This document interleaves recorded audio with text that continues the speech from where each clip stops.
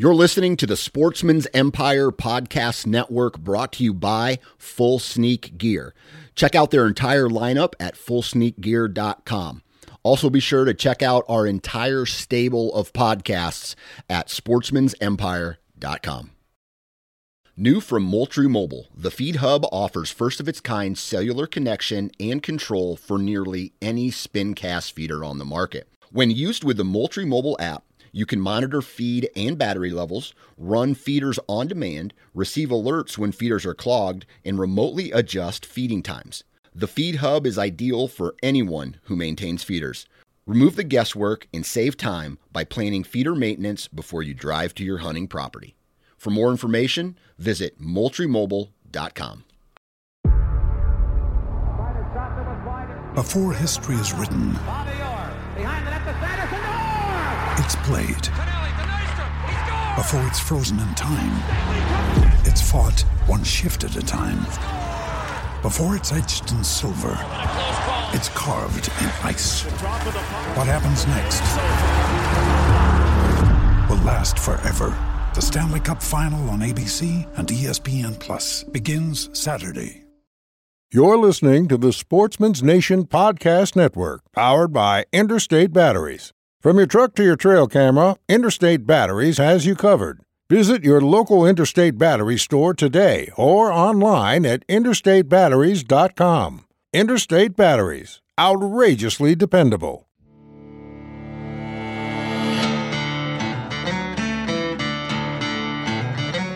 Welcome to the DIY Sportsman Podcast with your hosts, Garrett Prawl and Boudreaux Boswell.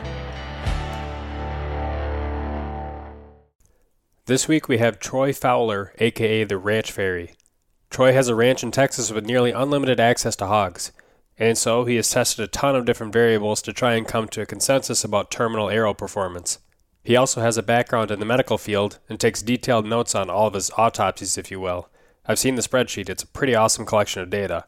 Anyways, it gives him a pretty unique standpoint in regards to arrow performance on animals, because instead of just shooting arrows into certain mediums and extrapolating to animal performance, he'll just go out and test it on a pig and take notes. And so a lot of what he's learned is very applicable to whitetail and elk hunters because, if anything, a big pig is more challenging to kill with an arrow. One last thing to be aware of, if you hear the term skeet load used in the video, that's referring to an arrow under 450 grains. What I think is interesting is that you have a unique supply of basically test material that not really that many people have access to. Yeah. It's so this kind of all came around. Y'all have heard about the Texas deer hunting, and you can take this deer thing as far as you want. You get fences. I've been in on $150,000 worth of semen in the artificial insemination deal, and had 47 does we knocked down and artificially inseminated on a high fence place. My buddy has 200-inch 2-year-olds. Wow. So as a course of action, we feed a lot of deer, and the pigs come along for free. And I kind of decided I was going to do some anarchy about in 2016, and I killed 61 of them one year. And then I killed 57 the next. And then I said, man, I ought to do something with these guys that's productive. And so I decided to start a channel where I could leverage my ability to get them sort of in front of me at whitetail distance and test stuff, because they are not easy to kill. The bigger ones are ferociously arrow-proof. They're hateful. So that's why I started. What makes a hog so much more difficult to penetrate than a deer? I mean, a lot of these pigs are roughly the same size weight-wise as deer, right? Sure. So anatomically, my background, I'm a respiratory therapist, and I was lucky to have a school with a cadaver lab. So I had a cadaver for a year. And when you spend time studying how to keep people from dying, you also know the reverse. It's just freaking facts. So what the feral hogs, the intercostal space is the space between the ribs. Okay, that's the technical term, and I can sound all fancy, but that's boring. It never gets wider than your index finger as they enlarge. Their ribs get thicker. They get shorter as they move forward, and the kill zone is triangular. So you are going, there's bones are a fact. You're going to hit at least 2. I sent you some pictures, but obviously this is a podcast. I have one picture with a Magnus Stinger. It has the hit almost perfectly vertical to slip between. So then you have hair, mud, skin, shield on the big ones, which isn't really that big a deal. It's like a piece of armor plating. It's easy to cut. And then you slam into these very durable ribs that I think eat broadheads. I think that's why they're hard to kill. They're no harder to kill when you hit them right and the broadhead does its job. There's just a lot higher chance that something goes wrong. There's a lot higher chance that they kill the edge on your broadheads. That is what we're finding. I'm a huge single bevel fan. I really believe in the higher FOC arrows. I've shot a ton of animals over the last, intentionally messing with everything. 550 to 1,000 35 grain arrows. I'm up to 12 or 15 different broadheads, and it just breaks down like this. You got the mechs, you got the fixed, you got cut on contact, and single bevels. Yep. There's 4 categories. That's it. An iron will, which is the big granddaddy. Everybody loves those things now. I don't know why. Is no better than a Magnus Stinger 4-blade. It's a 4-blade. It's a good cut on contact. It's going to do its job. So what I'm saying is the type of head that survives this damage. As you go cut on contact and single bevel, they seem to survive better. So terminal impact is all I worry about. You and I talked about this. In my latest video, I say, well, I've got one coming up, but not really a spoiler alert. There's 2 processes in bow hunting. Getting the arrow to the animal, getting the arrow through the animal. They're mutually exclusive. Intertwined, but we focus too much on getting the arrow to the animal, in my opinion. So what I did was I started a channel. I started with the pigs, and I worked backwards. Does that make any sense? I often wonder if I lose people. No, it really does. I mean, that's something that me and Garrett have talked about for quite a while now is, we've went all the way down to the arrows, how to build a better arrow because of the penetration issue and holding up going through the animal is, even with inserts and things as simple as that, people overlook the benefit of having a good insert system or a good delivery system of the arrow into the animal. So, I mean, we're all on the same page with this, and it's something that we're real passionate about when we're talking about, I'm a big single bevel broadhead fan. I have been since I had issues with deer penetration that I talked about on a previous podcast. So, are you seeing better results? I mean, have you shot enough stuff? Y'all don't have the access I do, and I sound like an ass sometimes on the internet, some of the message boards. Sometimes I know I come across as this arrogant blowhard. I've literally killed 40 pigs with a bow and arrow in the last 2.5 years. And I've guided I don't know how many.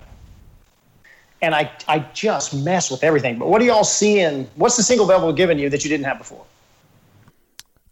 It's mostly, so most of my issues was obviously like you're talking about with the ribs. Most people don't realize, especially up by the spine, if you're hunting whitetail for that matter, the ribs are actually like less than 7/8 of an inch apart at the spine.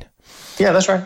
That's a fact. So if you're trying to shoot a 3-blade broadhead or something of that nature through those, obviously a broadhead or an arrow is going to want to follow the path of least resistance. So if you hit that with a 3-blade broadhead, you're trying to break those ribs all the way up against the spine. And that's very difficult to do, so that absorbs a lot of kinetic energy.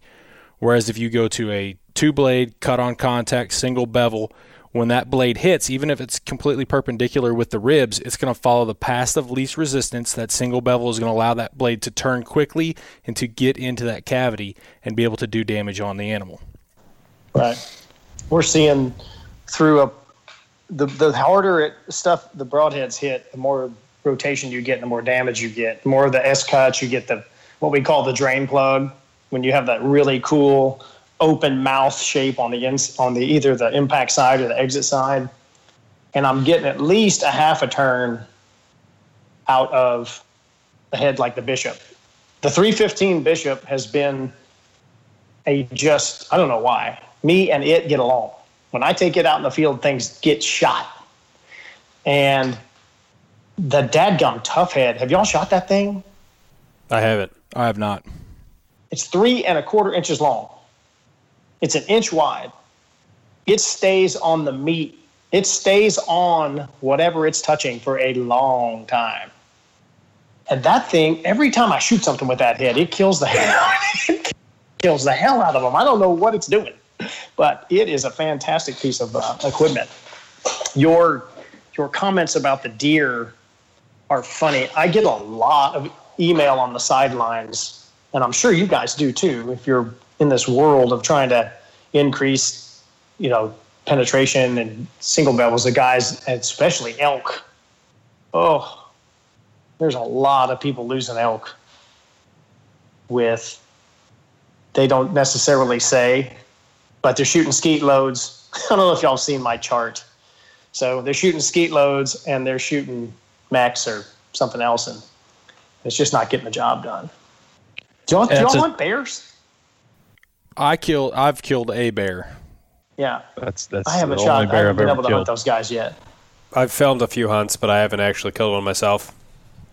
I've been elk hunting 6 times. I'm the worst elk hunter ever. My wife said, "You need to take a gun. Stop bow hunting. You're an idiot." It's such a great experience up there.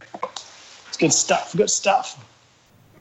And the whole trend of what you talked about, people getting into these faster bows, lighter arrows, and trying to go with big cut mechanical broadheads is, like what you said, kind of contributing to these loss of animals, whether it be elk, deer, bear, any pigs even.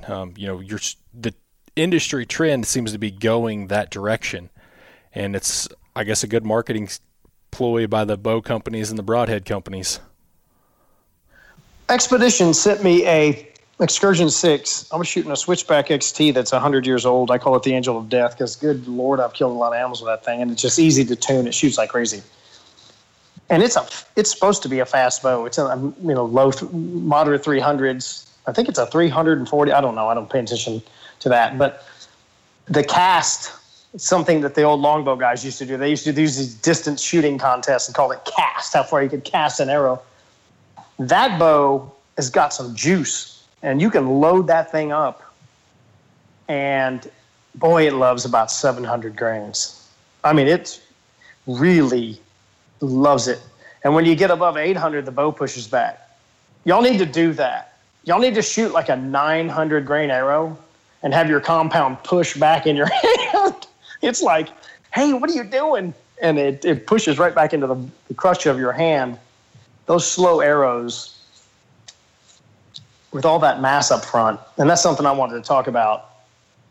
I'm getting a lot of questions from people right now about setups for elk and stuff, and our testing has shown that you need to lean towards FOC. So if you're going to build a 500 grain arrow, I hate Full Metal Jacket arrows. Sorry if y'all can edit that out if it's going to cause no problems. I get it. No, that's the worst arrow on earth. It's a piece of garbage. The fronts rip out. They bend. So y'all can edit me out. Sorry, I'm kind of opinionated about this. I had 7 of them blow out on hard impacts on pigs. The tips ripped out. That's just unacceptable. But if you're going to build a 8% arrow that weighs 500 grains or a 16% arrow that weighs 500 grains, go for the 16. They seem to tune better, and I know they hit harder. And then if you can add some cut-on contact to that, you're going to be better off. Do you think that FOC is just as important as weight, or more important, or you need to have both? Or I think the FOC is more important than weight, and if you try to get the FOC up, you're going to get your weight. It's hard to stay below 500. I always say the tipping point is 16%. My testing, I bare shaft everything. And when I get above 16%, they just behave. I can't describe it. I went yesterday and I tried to freaking bare shaft some skeet loads. They were 495, kind of typical, a little bit heavy, a guy who's dabbling his toes in the water but not scared of losing 3 feet per second. And they were just, my form's not good. So they misbehaved a little bit. And then I threw a 300 grain point on the front, and choop, choop, choop, choop, it took me out of the equation. And then when you add broadheads, it does it again. For people that talk about how to get higher FOC, usually right away people will jump in and say you can't just add tip weight because you're going to be underspining your arrows dynamically, meaning you're not going to get great broadhead flight. But from the few people like yourself and a few others that I know have done it, it seems like you get to a certain percentage of FOC and it doesn't seem to matter as much. That is what they'll show underspine on the charts or on the software, but you still get good arrow flight. Well, yeah, I upset some of the software people on Archery Talk and stuff, and they just have to get over it. They've never shot the arrows that they're representing in the algorithm. Okay? They do the algorithm at 100. They probably do 75 to keep all the speed freaks and the skeet load shooters happy. And that's fine. That's part of 3D and stuff. And then they add 100, and they may test. But once they get outside of 125 up front, I promise you no one's done that. So the algorithm is just math, but it doesn't follow linearly. Now, when you get above 250 grains, you need to spine up. I shot the 600 grain Bishop through a big pig on a 300 spine arrow, and it was a little underspined. It worked, but it was a Matthews Switchback XT2 with a 7.5-inch brace height, a nice soft shooting bow. Pamela, my Excursion 6, would not. No, it doesn't work. But it's not as much of a spine jump as you think. I am currently shooting 250 Spartans with 175 inside, and I'm shooting some 125 grain heads, but it's still a 600 grain arrow. And so what I tell people is, when you get above 250 grains, you need to spine up one level, and you're probably fine. If you add another 250, 200, you need to spine up again if you get crazy. But that's wizard hat stuff. You got to really try to get to 700. It's not easy. It's not. And keep the high front of center is where it's not easy. Yeah. Right. Spine up your arrow, and you're getting a little stiffer, a little heavier grain per inch. Yeah.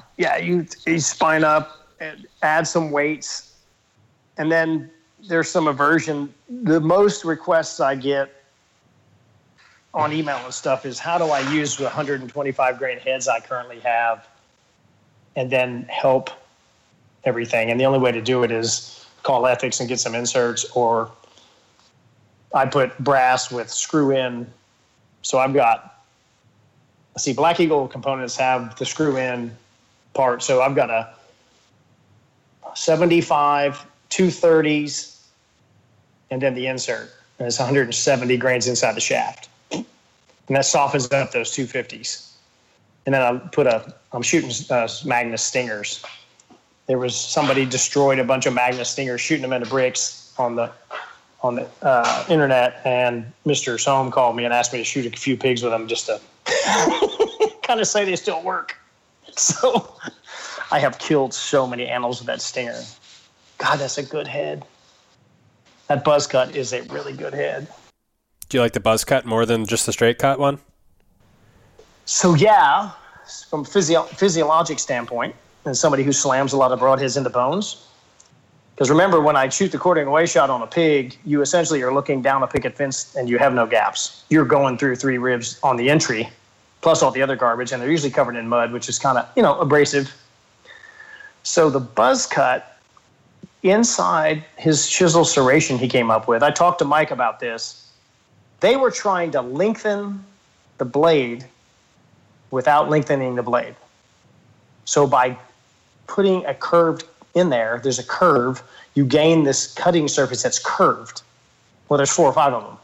So it multiplies the cutting length because it's curved.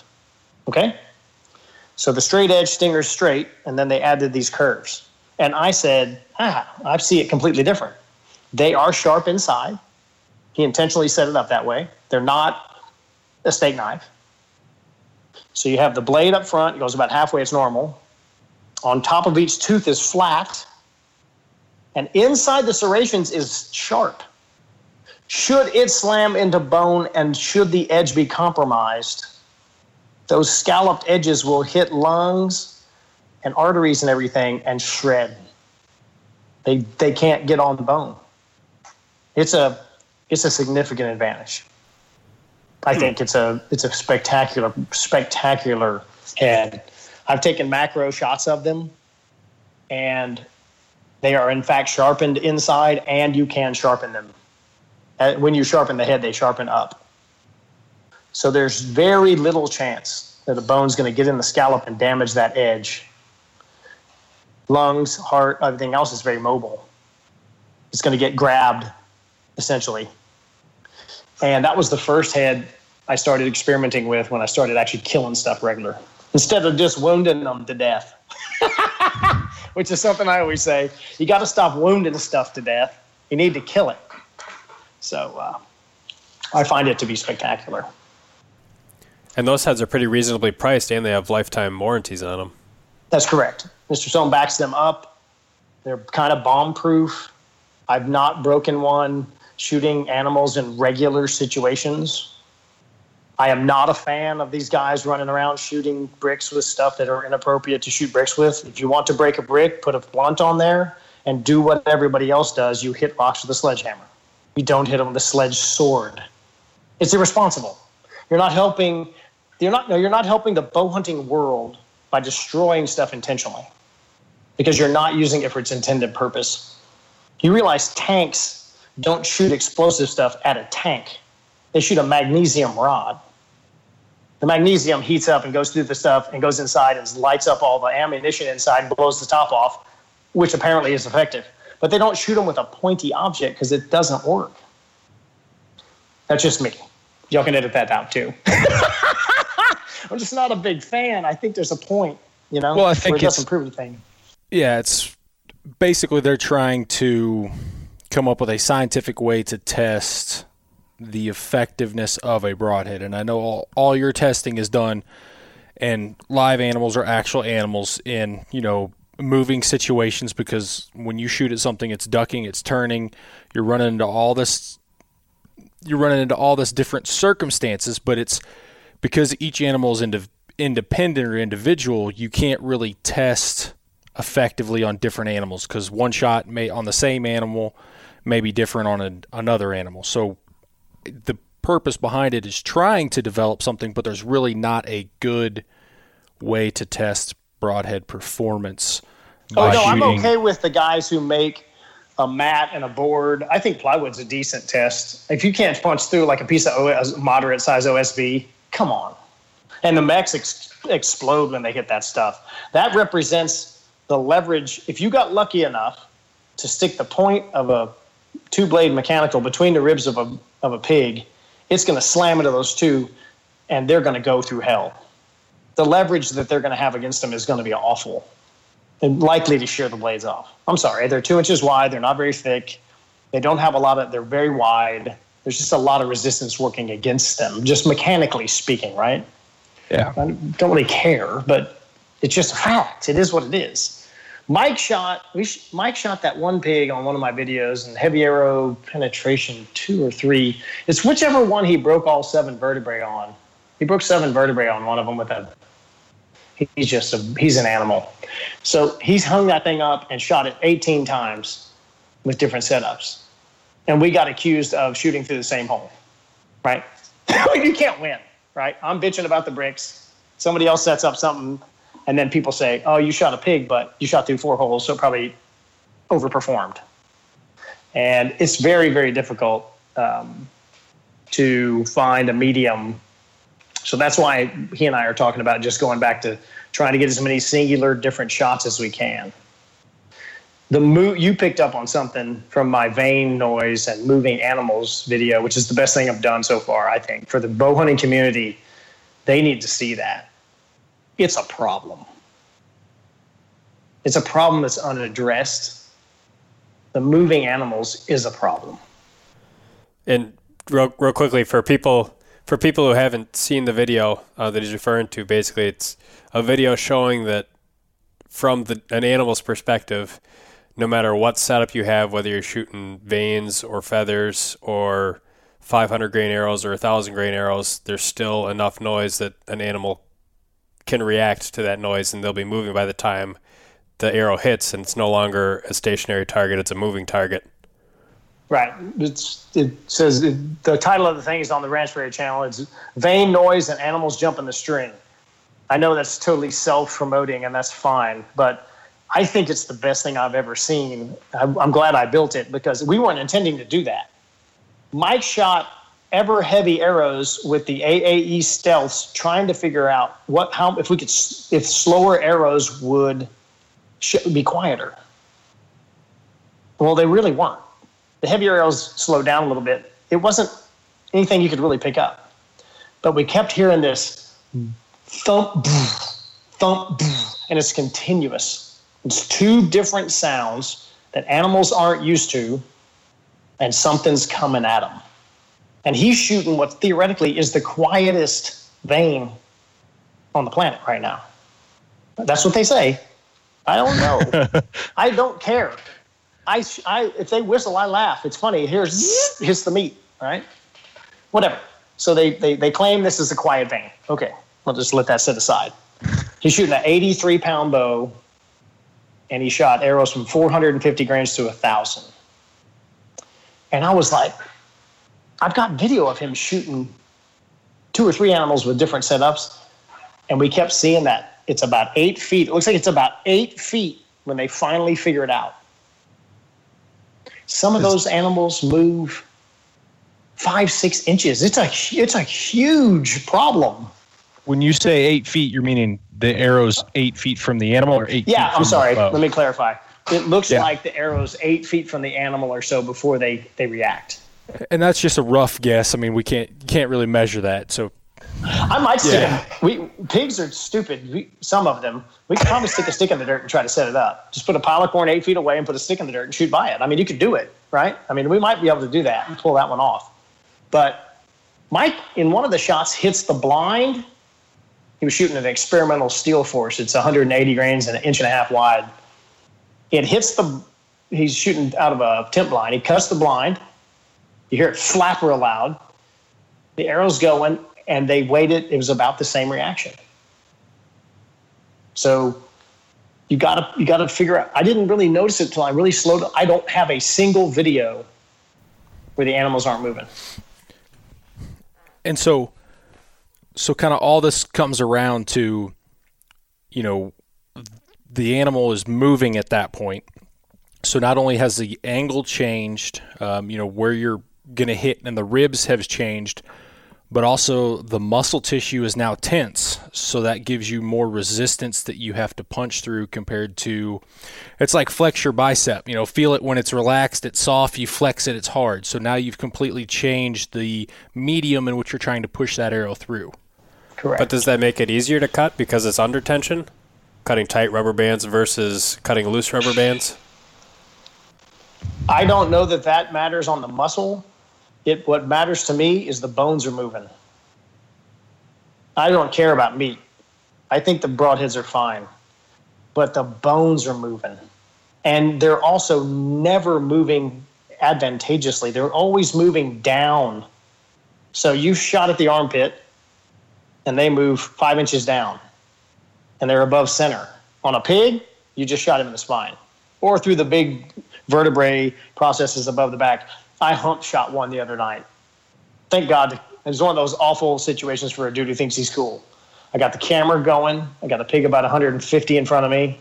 17 yards. I'm in a 15-foot tree stand. Lighted knocks. I am the man. Forgot to hit play. Aim right at his armpit. I pull the trigger. He drops, and it went right through his hump. And the spinal processes on top of the shoulder blades are very elastic, and they make this kind of clunky, chunky sound. That pig's fine. He showed that broadhead to his friends and laughed at me and kept the lighted knock probably, just for extra jewelry. It didn't kill him, I promise you. I've shot him there before and then killed him later, and, you see the holes in them. So he altered the shot, though. The shot wasn't that good to start. I shot high. He changed it 6 inches. He was kind of jumpy anyway. He wasn't real happy he was there. He was by himself and kind of nervous. So, let's say people can argue this, but I believe quartering away shots are the best. The animal's not looking, the animal's facing away in an ideal situation. Everything shooting forward is good to hit. If you miss a little bit, it's still pushing towards the vitals. The ribs get a little wonky, and then they spin and turn on you. An arrow is already a very unstable object. Any horizontal pressure kicks the tail. And then you got something spinning that is hitting. It's just incredible. It's incredible we kill anything. And then you introduce, I think this is the first time I ever shot a rage broadhead was in Africa. I shot a black wildebeest at 17 yards, and it was like the freaking videos. It was like their commercial. Blood shot out of that thing about 2 feet. It was unbelievable. You could see it shooting out of him as he ran off. I was like, it's magic, right? That sense is past. So let's get the scenario with animals moving. And you have the point hits, whatever, I don't care what mechanical it is. The point hits, and one blade deploys, and the other one isn't in the meat. The ass end of the arrow is kicking. It can't not kick. I also think this is the reason why there's some of these 5-inch wounds. I think those freaking broadheads rotate. I think the whole shaft rotates and they get lucky and it anchors somehow and pushes in. It's an unstable object. On the flip side, you're going to lose a ton of stuff. I've done it.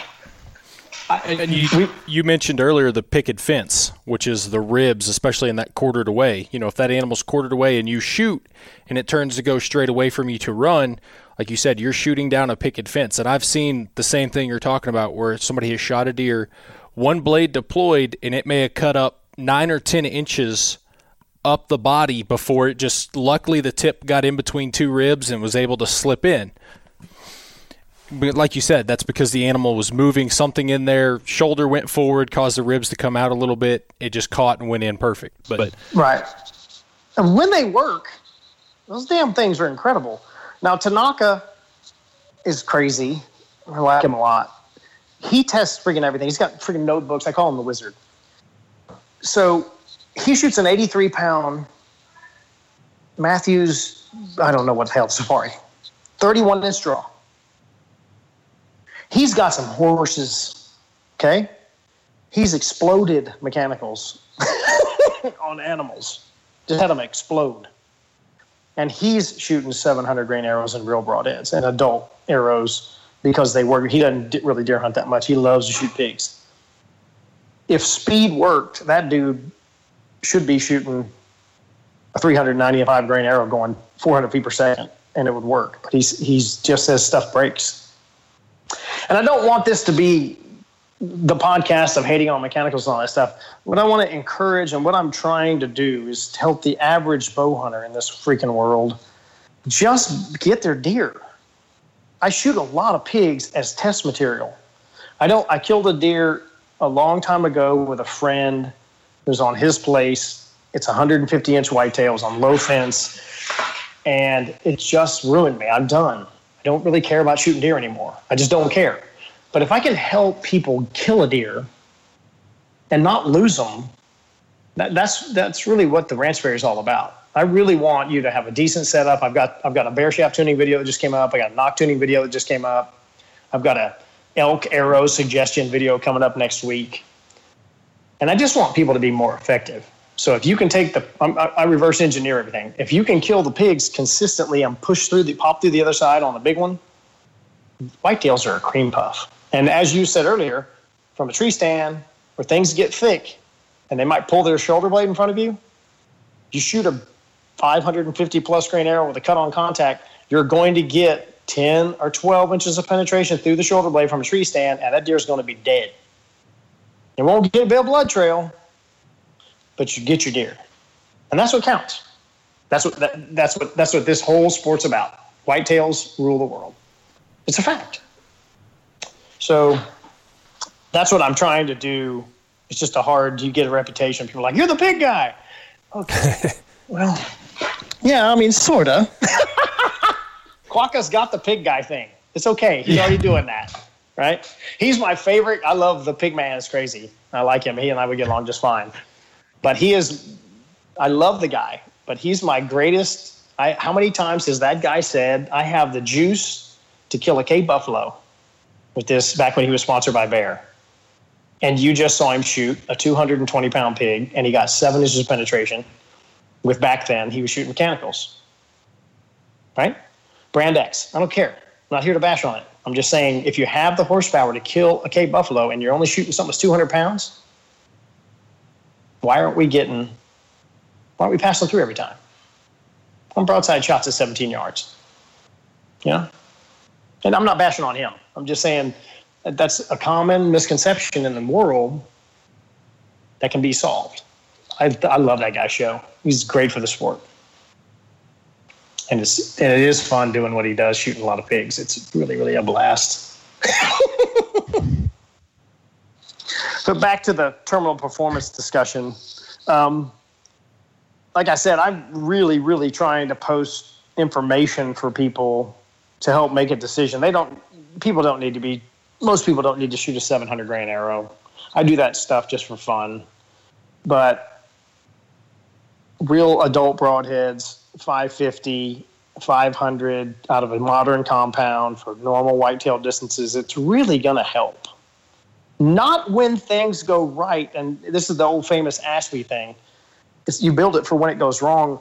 But, man, I think a lot of people have more trouble than we think. I don't know that the effectiveness rates are as high as people are willing to admit. I think there's a lot. I don't know if it's wounding loss or just misses or whatever. The mechs are good for the sport, and then I don't know if they're whatever. It's a hard puzzle. I want the sport to survive. And that's the hard part, is especially trying to figure out how efficient we really are. Was it shot placement, or was it the arrow? Was it the delivery system? What went wrong in there? And without being able to recover the deer or find the deer and know what went wrong in there, it's kind of hard to put that to a specific thing. Oh, the silly things move. I mean, right? If they'd stand still, they sure would help us out a lot. Deer are real jumpy. My buddy we went to Africa the year before I went, and he was trying to get a Diker or a Steenbuck. Whatever it was small. He is shooting out of a pit uphill. Okay? Basically uphill. He said his arrows were leaving a puff of dust as it left the window. That's how down in the dirt they were. He said he shot at whatever this was. I think it was a Steenbuck, which are tiny. He said 3 times the arrow went through a dust ball. It didn't duck him. It wasn't there. That is crazy. And he kept coming back 17 yards. He's shooting adrenaline. This is 6 or 8 years ago. Pretty moderate arrow weight. And he said he would shoot, and there would be just a dust ball where it was. But it wasn't there. And the deer, you get elevated. I think your spinal tap, vertebrae hitting shots is you're already high, and then they drop. It just makes it very difficult. And everything we're seeing, I said earlier, I think there's mechanicals, there's broadheads. It's funny, on some targets you see mechanical, broadhead, and field points. So there's mechanicals, and then the broadheads, I think they break down. I think there's the ones that get together, anything like a Muzzy style, slick trick kind of broadhead. There's cut on contacts like the Stinger, which I love. And then you get into this single bevel world, and they are different. I don't care what anyone says. That's the baddest freaking thing on a pointy stick, is the single bevel broadhead. They don't break. The edge integrity's off the charts. They freaking rotate, and bone is not really that big a challenge. They're different. We're not talking 20% different, right? We're talking add some weight, gain 8%. Add some FOC, gain 8 or 10%.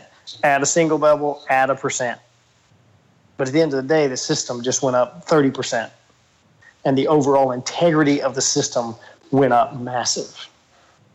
And your impact integrity goes through the roof, no matter what's in the way. That's the one thing we are seeing. It's repeatable. Repeatable.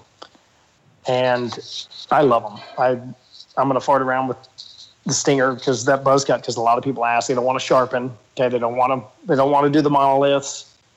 They don't want to hand sharpen. They don't want to break off in this really heavy point world. I get it. It's fair enough, right? Dust off your bow and go shoot your deer.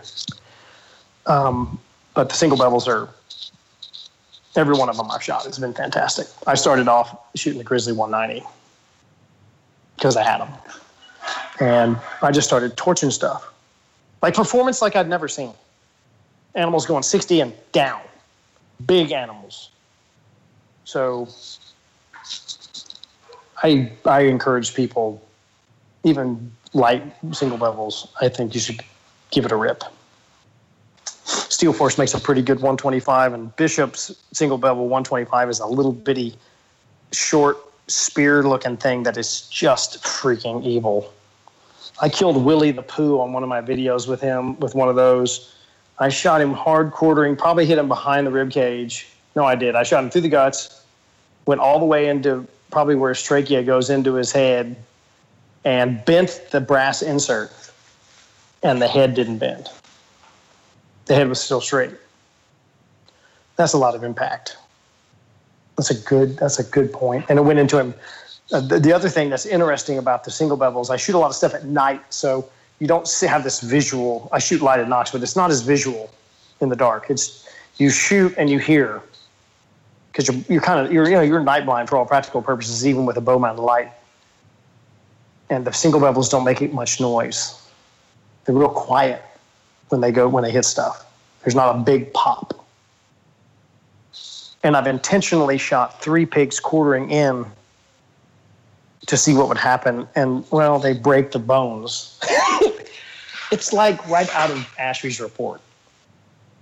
I've shattered. I cut the shoulder blade in half on one. My nephew Sam shot through the shoulder blade, through 3 ribs, complete pass through on another. Big Mike shot that one and broke 7 vertebrae. The bone breaking ability is truly a fact. And I encourage anybody listening to this podcast, if they want to try them out, they're hard to beat. You can tell I'm kind of a fanboy. Totally fairly accused all the way, even for deer.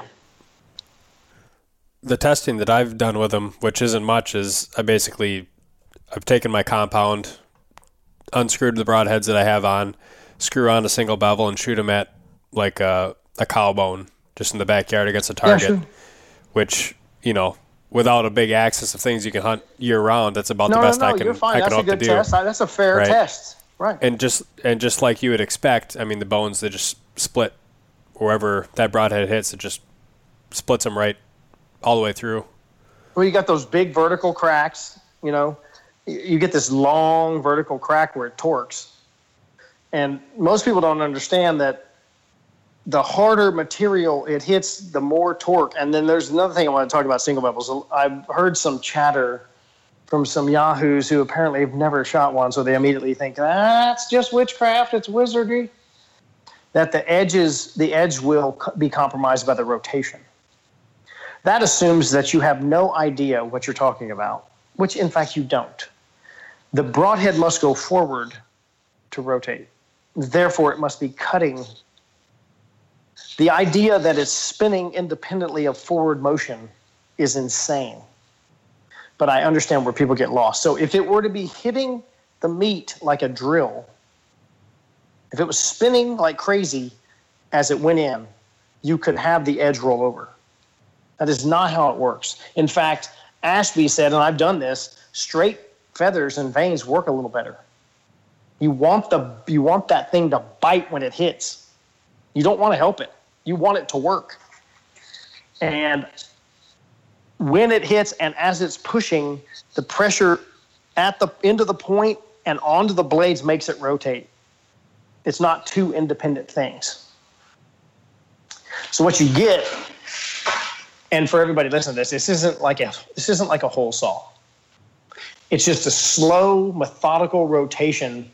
And so what happens when it hits like an artery, it cuts across it. It doesn't cut it in a straight line. It cuts it on an angle. It does do some blender stuff to the lungs that I still can't figure out. And then the bones shatter, just like you said. It's really impressive. It's hard to believe when you really do a pretty good autopsy how much damage they do for what they look like. They look pretty simple. Right. Simple but effective. With the arrow builds, so I've noticed when I've shot single bevelet stuff at close range, so like my arrow's not really rotating by the time it hits what I'm shooting at. Yeah, I've had the glue bonds break on my inserts because of that rotation that is induced. I've had, the back ends of my arrows crack. Stuff that is more destructive on the arrow and the components. Is there anything that you do special to make the arrow withstand that torsion a little bit better? I mean, would you recommend people that are going to shoot single bevel to shoot an arrow that has like a cross weave or any kind of special insert glues or anything you found? No, I think that's just case by case. Don't buy an FMJ ever. Don't do that because you're going to blow those things apart. Sorry, you can edit me out. And they've either broken. I'm doing a video right now on brutal angles. And so I intentionally shot this sow last week. She's about 85 pounds through the spine straight away, dead centered on lumbar 4. Broke the L4 vertebrae, and I got 12 inches of penetration, but it severed her abdominal aorta, so she did in 15 seconds, she was down. And it cracked the front of the shaft. I don't consider that to be a failure. My animal's on the ground. I mean, she didn't make it out of sight, okay? I don't think there's anything you can do. There's a lot of people sleeving them and that kind of thing. One thing you did mention was you blew out the rear end of the arrows. Yeah. Isn't that interesting, right? That doesn't make any sense. Why do you think the knock-in cracks? The only thing I could think of was that on the impact, you got the weight of the knock moving forward, applying an axial force to that carbon shaft against those axial fibers and it just caused it to crack. I blew one out the other day and I can't figure out why. It was a gold tip. I shot 1 million of them, and I don't remember what the hell I shot with it. But that rear end cracked, and I haven't figured that one out yet. I don't know that there's anything you can do. There's a lot of people trying to unravel this thing. I saw the Valkyrie stuff. They've got these covered insert gizmos that they're coming up with. I'm not being negative on the gizmo thing. That's just Southern boy talk. But I don't know what. I don't know. I think you just think we're going to break arrows. I think it's funny as hell. I got 3 dozen arrows I need to break. So there's nothing better than breaking them on freaking animals. It's the best ever. The only peculiarity I have is I tape every one of my lighted knocks into the shaft so they don't fly out. But I don't do anything special to the front. I used to use hot melt, and I got yelled at by a bunch of people because I was using hot melt. So I'm using epoxy on my inserts and just bang them out with a drill bit like everybody else if I want to play with them. And the only thing I can recommend is the monoliths, like the VPAs, the Bishops, these monolithic heads that are they're all one piece, right? You're not putting an insert inside of a broadhead like the old-fashioned ones. They're just that much more durable. They're just one piece, right? And they do a great job. I can't really complain about any of them. I wish there's a way, but I don't see it coming yet. Yeah, on the single bevel stuff, I don't know. I've talked to some people who are sleeving them with aluminums, but I don't know that it has that much benefit. Yeah, I mean, the only thing that I guess I can say about it is that, in my day job, we build reinforced shafts for medical device. If we reinforce the shaft with like a braid, so you're not just getting an axial component, if you alter the angle of your steel braid, you can change the amount of torsional response that shaft will have. So, for example, if you have a shaft that has wires that are almost axial, you'll get really great tension and compression performance, but very little torsional rigidity. And vice versa, if you get that angle closer to 45 degrees, you increase your torsional rigidity dramatically, but you're also not as stiff. So like if, with the arrow market, if people are trying to get an arrow that has a 300 spine that's a very light grain per inch, it's easier to do it with axial fibers than it would be with a more linear. Right. So if you get a weave, then it becomes harder to get high stiffness with low grains per inch. And I don't know there's obviously some woven shafts on the market, and there's some that are just, your straight carbon. I think the ABS stuff is woven, right? Is Victory making woven shafts for those guys? I haven't played with them. Yeah, the Grizzly sticks, they're made by Victory. I think they were woven from the beginning. Yeah, they're woven and they're tapered. And then the Victory also makes the TKO models of a lot of their shafts. Those are woven. Element Archery has some woven shafts. The Bishop ones that are coming out are going to be woven. So I haven't tried any myself, but I've been curious to see if something like that would withstand, something like a single bevel impact a little bit better. Yeah, I don't know that. I think the damage. I think the shaft damage is the same with as double bevel, single bevel, whatever you slam. If you slam something that hard, I think the double bevels might stick and damage the shaft more and mushroom the hell out of it. But I haven't seen it. But like I said, I'm doing brutal angles, so I'm hoping to catch 3 or 4. I want to shoot one. I got one straight away. I'm trying to shoot one straight facing me out of a tree stand right between the shoulder blades with a 700 grain arrow, unless it's a big one. And then I won't do that because big ones are big. But if I get an average pig, I can break him. And then I want to shoot one in the pocket between, the neck-shoulder junction is what officially the term is. But I want to shoot one real hard quartering in. I want to explore that shot because I've got some friends who do that shot a lot. They shoot regular broadheads. They shoot stingers and regular arrows. And they kill a lot of pigs under 150 shooting into the neck-shoulder junction, and they kill them. I'm talking in a hurry. Plus, the stupid things are running with an arrow sticking out in front of them. So if they hit anything with that arrow, well, you got a little help. It's just going to drive it in. But they have made some shots that are impressive. The blood trails are fantastic. I'm wondering, honestly, if it's shorter on a pig to shoot them that way than it is the other way. It doesn't make any sense, but hey, I got a lot of pigs to shoot, so I'll just do that. Because their vitals are so far forward? Right, and then they're V-shaped, right? So actually towards the front of the vitals of a pig are like the nose, about the size of a nose of a football. Actually, the vitals on a big pig are the size of a junior football. Not a full size of NFL football, a junior football. Almost the same shape. And they're pointed in the front. So I'm wondering if I should shoot from the front to the back because the back's bigger. It doesn't make any sense. But I get bored. So what the hell? Why not try it? I'll see what happens. It'll take a substantial arrow, though. I don't know if you can do it with a ski load. I have to get a real arrow for that. So I'll try that and see what happens. So you're obviously a single bevel fan with arrow weights for the general public, whitetail shooters. Do you like to see people staying over 500 grains? Is there a certain number that you would encourage most people to try and stay above? I encourage everybody I talk to put at least 100 in the shaft.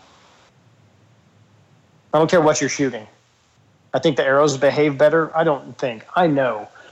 I've played with a lot of stuff. And if you put 100 grain insert in your shaft, in the arrow, you've only increased it 80 grains.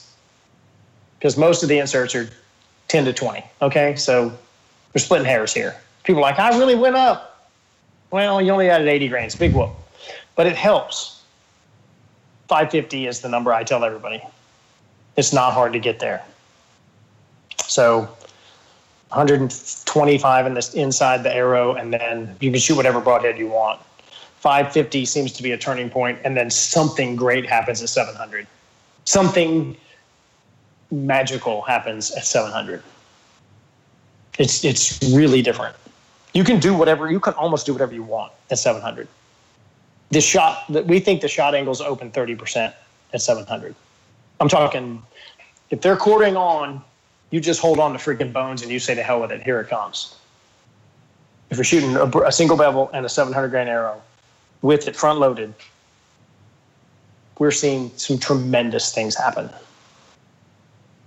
I mean, we're talking breaking shoulder blades, shattering shoulder blades and stuff. On pigs. So on Right. deer, it would stand to reason that you got a lot of forgiveness on your shot if you're shooting that kind of a setup.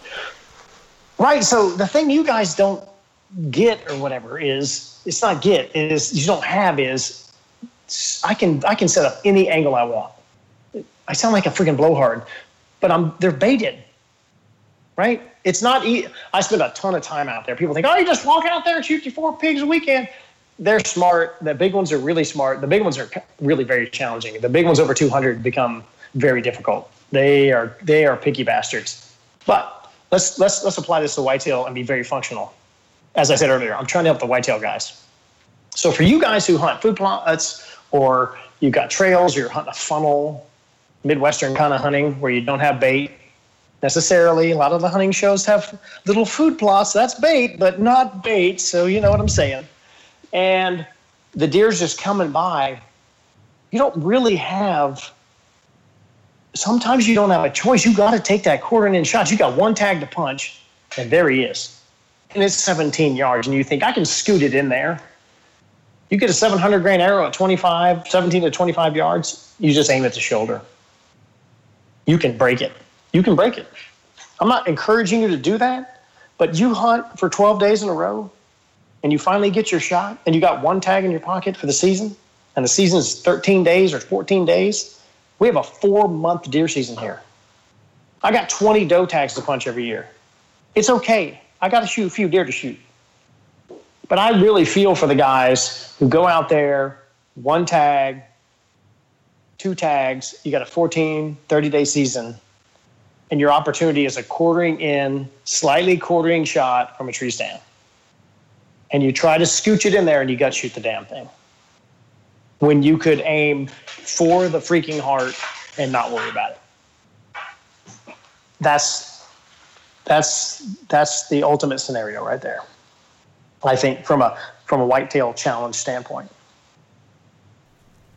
I have a friend who, when we were younger, like in college, he was shooting 70 pounds with, I think, like a Matthews MR6, something with a lot of energy, like 32-inch draw.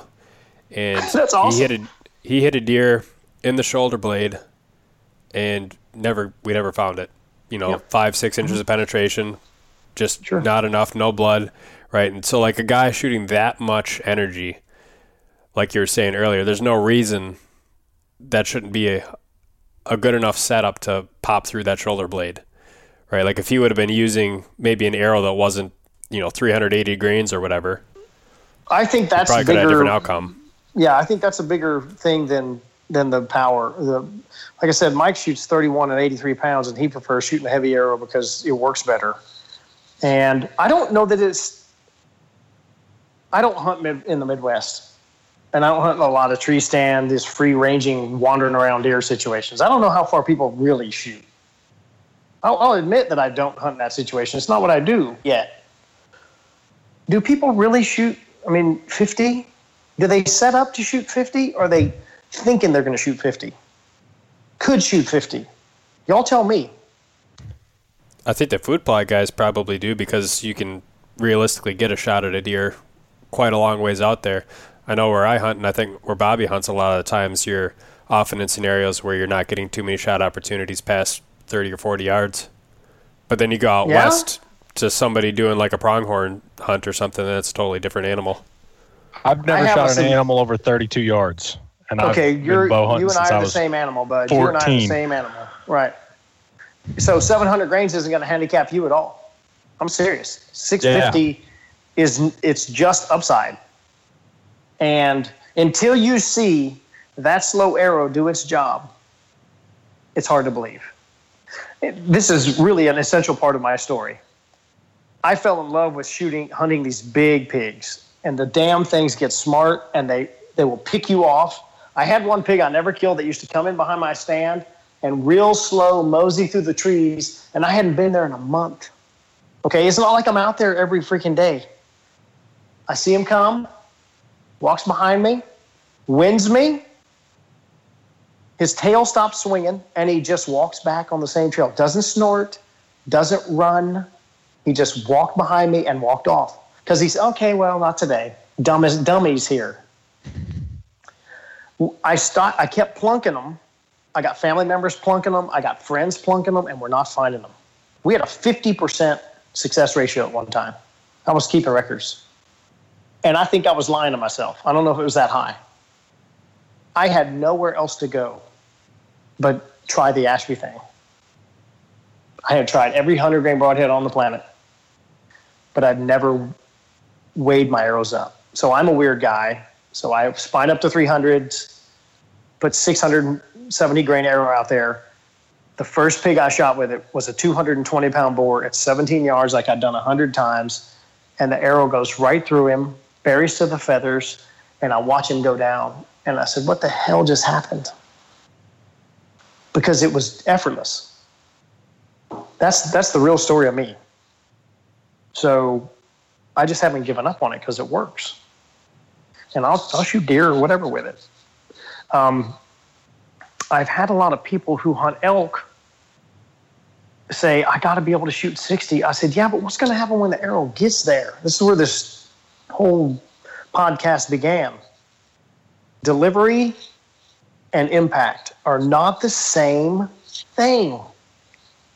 I said, so do you think it's going to penetrate at 75 yards? I don't know. I do know if you give up 20 yards and shoot a better arrow system, I think you'll be better off when it hits finally. Just from what I've done. Any pig under 150 pounds is pretty much a cream puff. You can do what you want. I still recommend a pretty heavy arrow. When they get above 150, they change. They physically are not the same animal. They are not. That is a true statement. If you've handled them, it doesn't matter if you shoot them with a 22 or stab them. I've done it with dogs. I've done the traps. I've done everything. When you pull a true 200-pound pig out of the trap, it's a damn different thing. The sides of them are like wood. They're a physical nightmare. I can't imagine getting charged by one. I don't know what the hell's going to happen.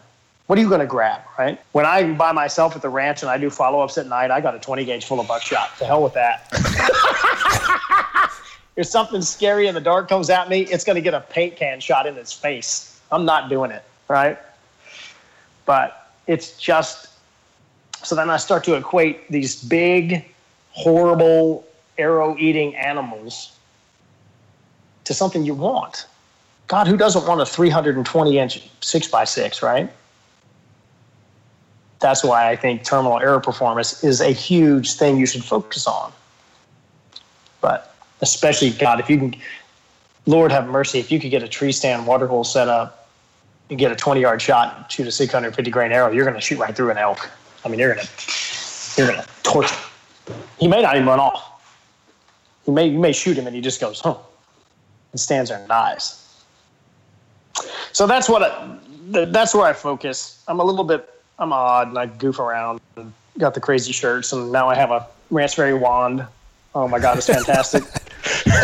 Golden wand. One of my friend's daughters sent me a fairy wand. So in a couple of my videos now, I'm banging on the screen with this wand. It's so much fun. It's just so not the manly steroid bow hunter with 6-inch lift kit and a lot of stickers.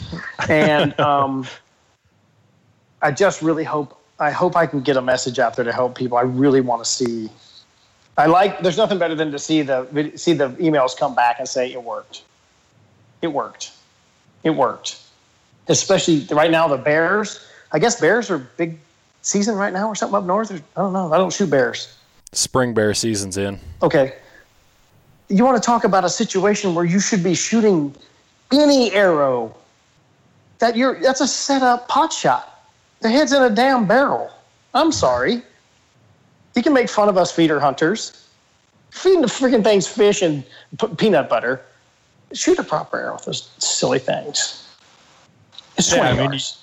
Yeah, you're going to know exactly how far he is. There's no this, is he going to be 60 yards? You know he's going to be 17 yards. That's right. There's no excuse. Is that a Beeman ICS whiteout I see in your hands? A white saber? It is. I have some of those. I love those things. I'm colorblind, so all white arrows, white reflective wraps, white arrow all the way, because that's the only way I can see blood on an arrow. Really? Yep. I've got a friend who's colorblind. He says it's gray. I said, how the hell do you know it's gray? Because I don't know. It's the hardest thing trying to explain what you see to somebody who doesn't see what you see. Can you see the white fletchings, or what is it? I mean, can you see arrows in flight? Yes, I can see white. I'm red-green colorblind. So those two colors, when they're together or side by side, they are very difficult, if not impossible, for me to tell apart. So blood on leaves or on grass, I have to get it onto my hand or onto something that is not green to be able to see it. So one of the blood lights won't work either because it's green. No, that's why I have a blood dog. Dogs are great. They're really great. We have a dog. My nephew has a dog, and it doesn't know to tell us it found the deer. So we cut it loose, and it runs out and comes back, and it goes, well, what are we doing now? And we're like, my buddy shot this deer this year, and we grabbed the dog, and the dog is around deer all year, and dead deer. It runs around with deer bones in its mouth. And so he shoots this deer. We're on the blood trail. We cut the dog loose. It inevitably finds the deer in about 18 seconds and comes back and just starts running all over the place. It didn't know to say, hey, yo, I found the deer. It just kept running all over the place because it was like, well, yeah, I saw a deer. So I need to get a tracking dog. I don't know about cutting them out on pigs. I don't care about them that much, but I do care about finding a deer.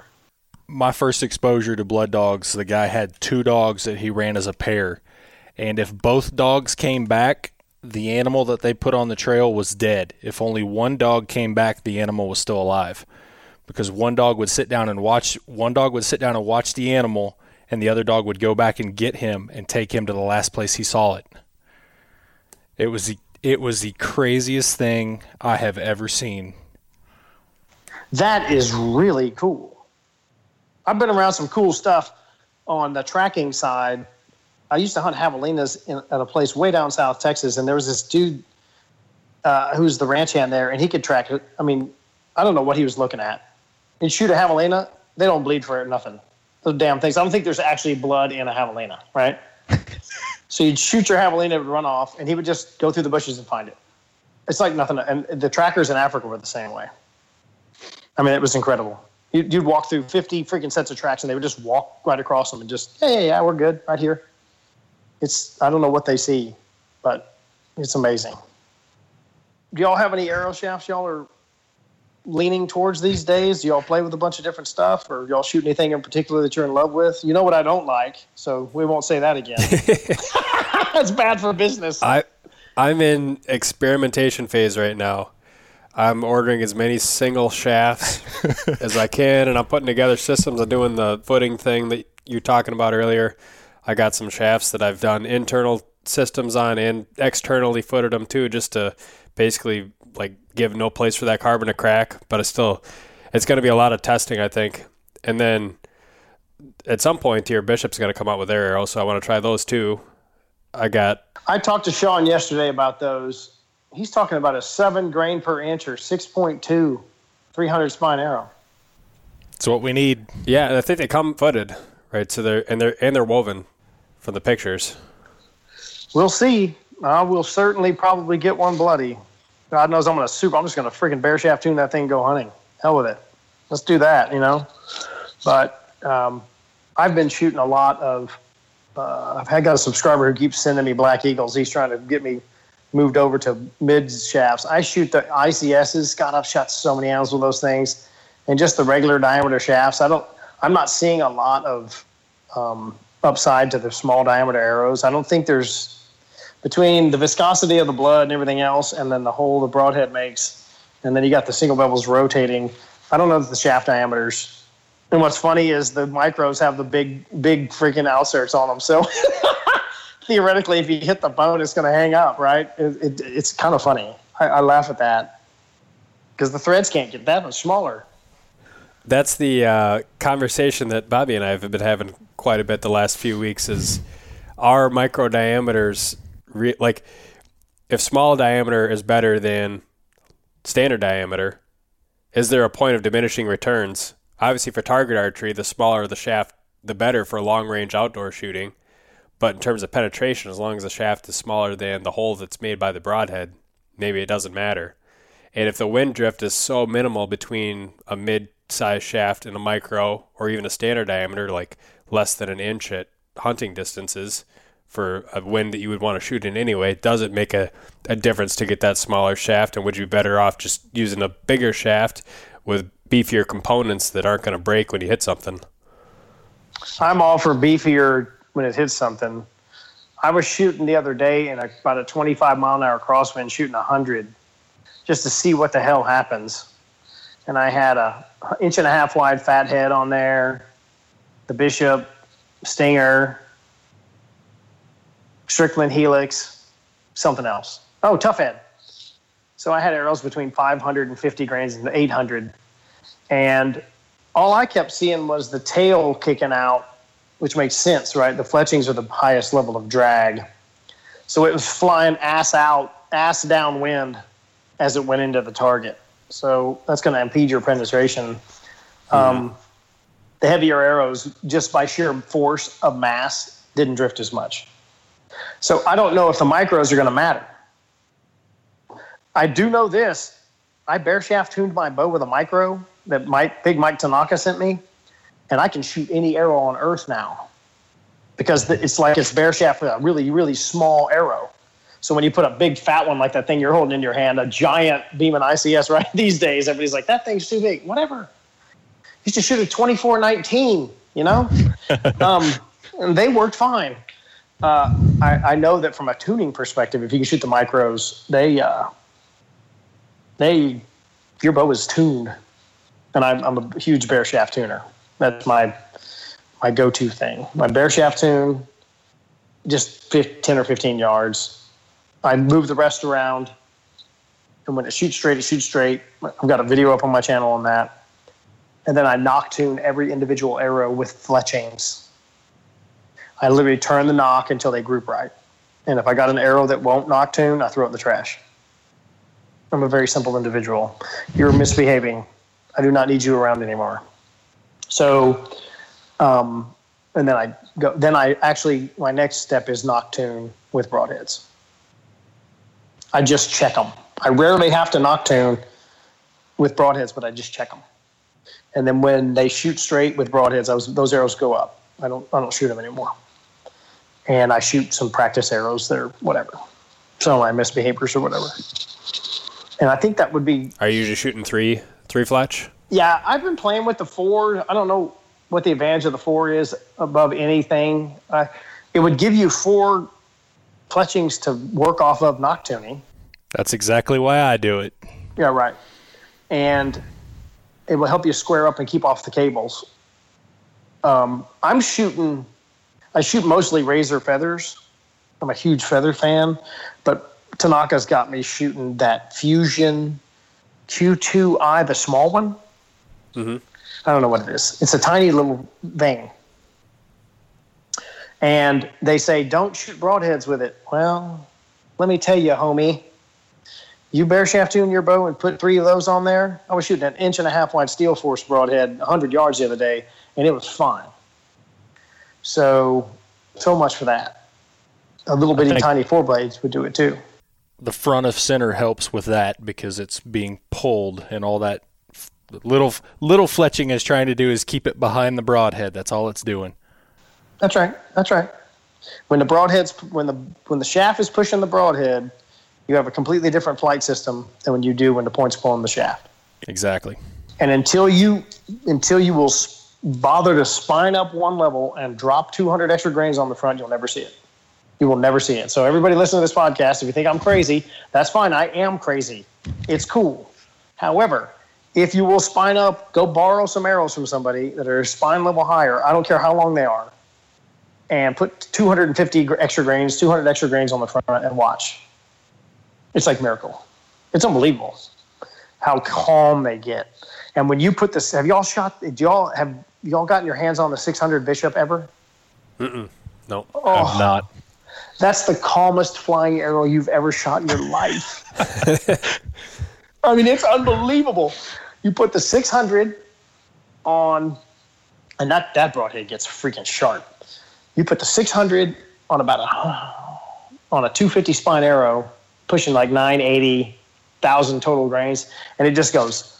I mean, it's so sexy in the air. You can see the flesh is just teak rotating through the air, and just right, nothing stops it. I sent one to Tanaka, and he shot through 2 targets and hit the bricks on his house. I said, "Holy crap! I got to get a bigger target." That was with the big 83-pound bow. So he had that thing trucking along. That was one of the funnest things I've ever done. 22 yards. That arrow starts out of the tree stand in the video, and it's above the pig's back, and it just drops in like a free throw. And goes just right through him. I mean, just like it wasn't there. Anything else? I think we covered just about everything. Yeah. I don't know. We'll see.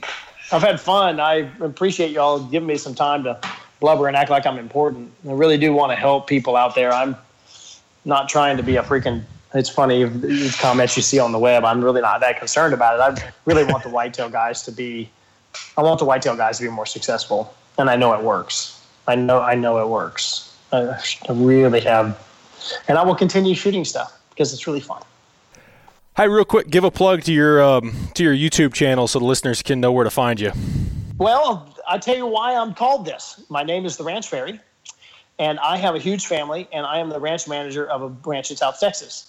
And I started calling myself the Ranch Fairy 6 years ago because people would call and say, "I got bees. The AC's not working. The toilets aren't working.